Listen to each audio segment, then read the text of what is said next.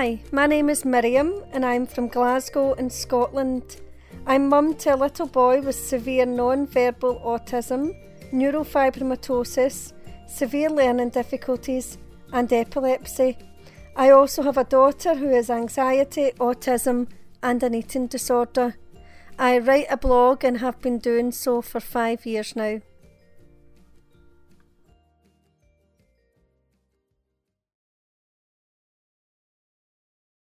What a 4-minute seizure is like, by Miriam Gwynne.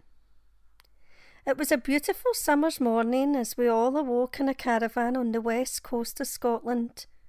You were awake first, as you always are, and I sat with you watching sea babies on the TV while you played one of your games on your iPad.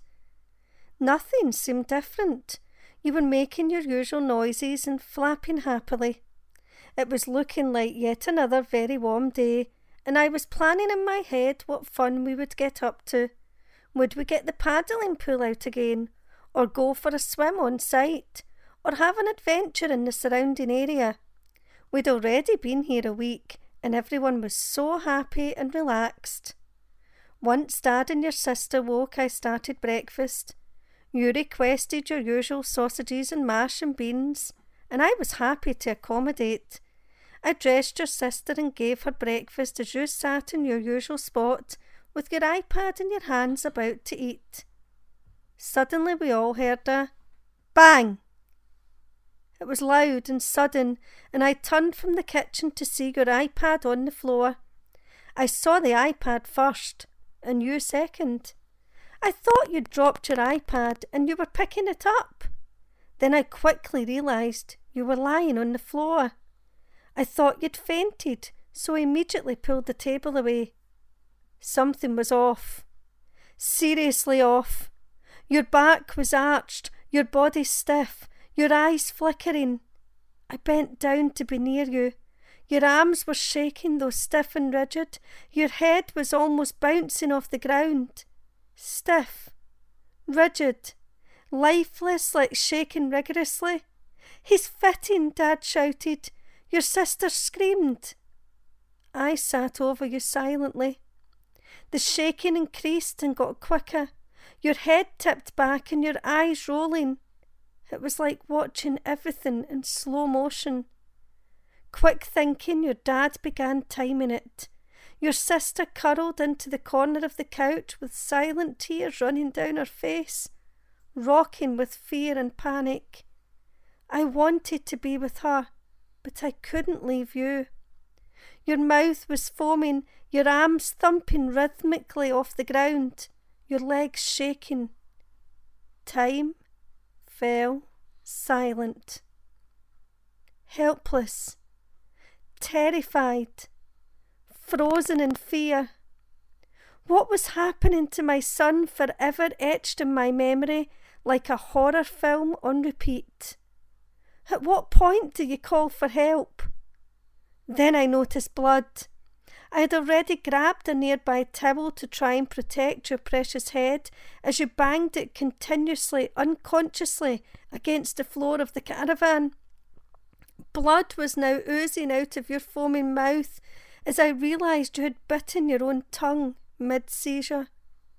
You'd been silent up until now, but suddenly you were moaning and doing a sort of half cough, half wrench, and I was terrified you were choking on your own vomit. "Stop it, Mum! Stop it, Mum! I can't watch any longer!" came the screams from your traumatised sister in the corner. Except I couldn't stop it. I couldn't make you better. "That's 2.5 minutes now and counting," said your dad as he continued trying to stay calm while his only son was mid-seizure with blood and foam coming out of his mouth and eyes now staring blankly ahead. I remember the neurologist mentioning 5 minutes. We were halfway there. The vibrant shaking was slowly easing, your arched back now beginning to straighten, but the seizure wasn't finished yet. For the next minute or so you writhed in pain and distress, shaking as if so cold on one of the warmest days of the year.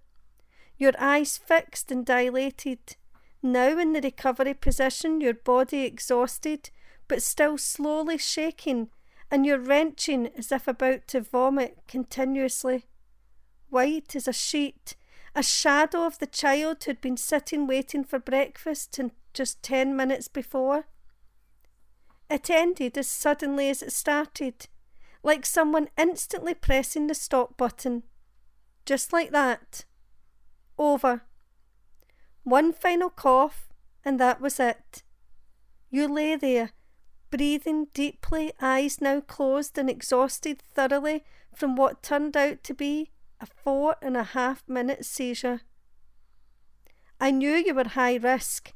You'd had smaller seizures before, but nothing like this. 10 days prior, you'd been diagnosed with epilepsy and were due to begin medication when we got back from holiday. That Wednesday, everything changed. 4.5 minutes that felt like a lifetime. I will forever be grateful to the amazing epilepsy team who have supported us, and to my son's neurologist. Severe non-verbal autism, neurofibromatosis type 1, vision impairment, and epilepsy. A hard combination to live with. You've had a few seizures like this since, but thankfully medication is now helping. Thankfully, because we're still dealing with the trauma that 4.5 minutes left on us all. Epilepsy is much more than seizures. It's living with the fear, the trauma, and the heartbreak of seeing someone you love go through minutes of hell and you can't do anything to help. It's awful for everyone. 4.5 minutes. Not long really, but forever when it's happening to you.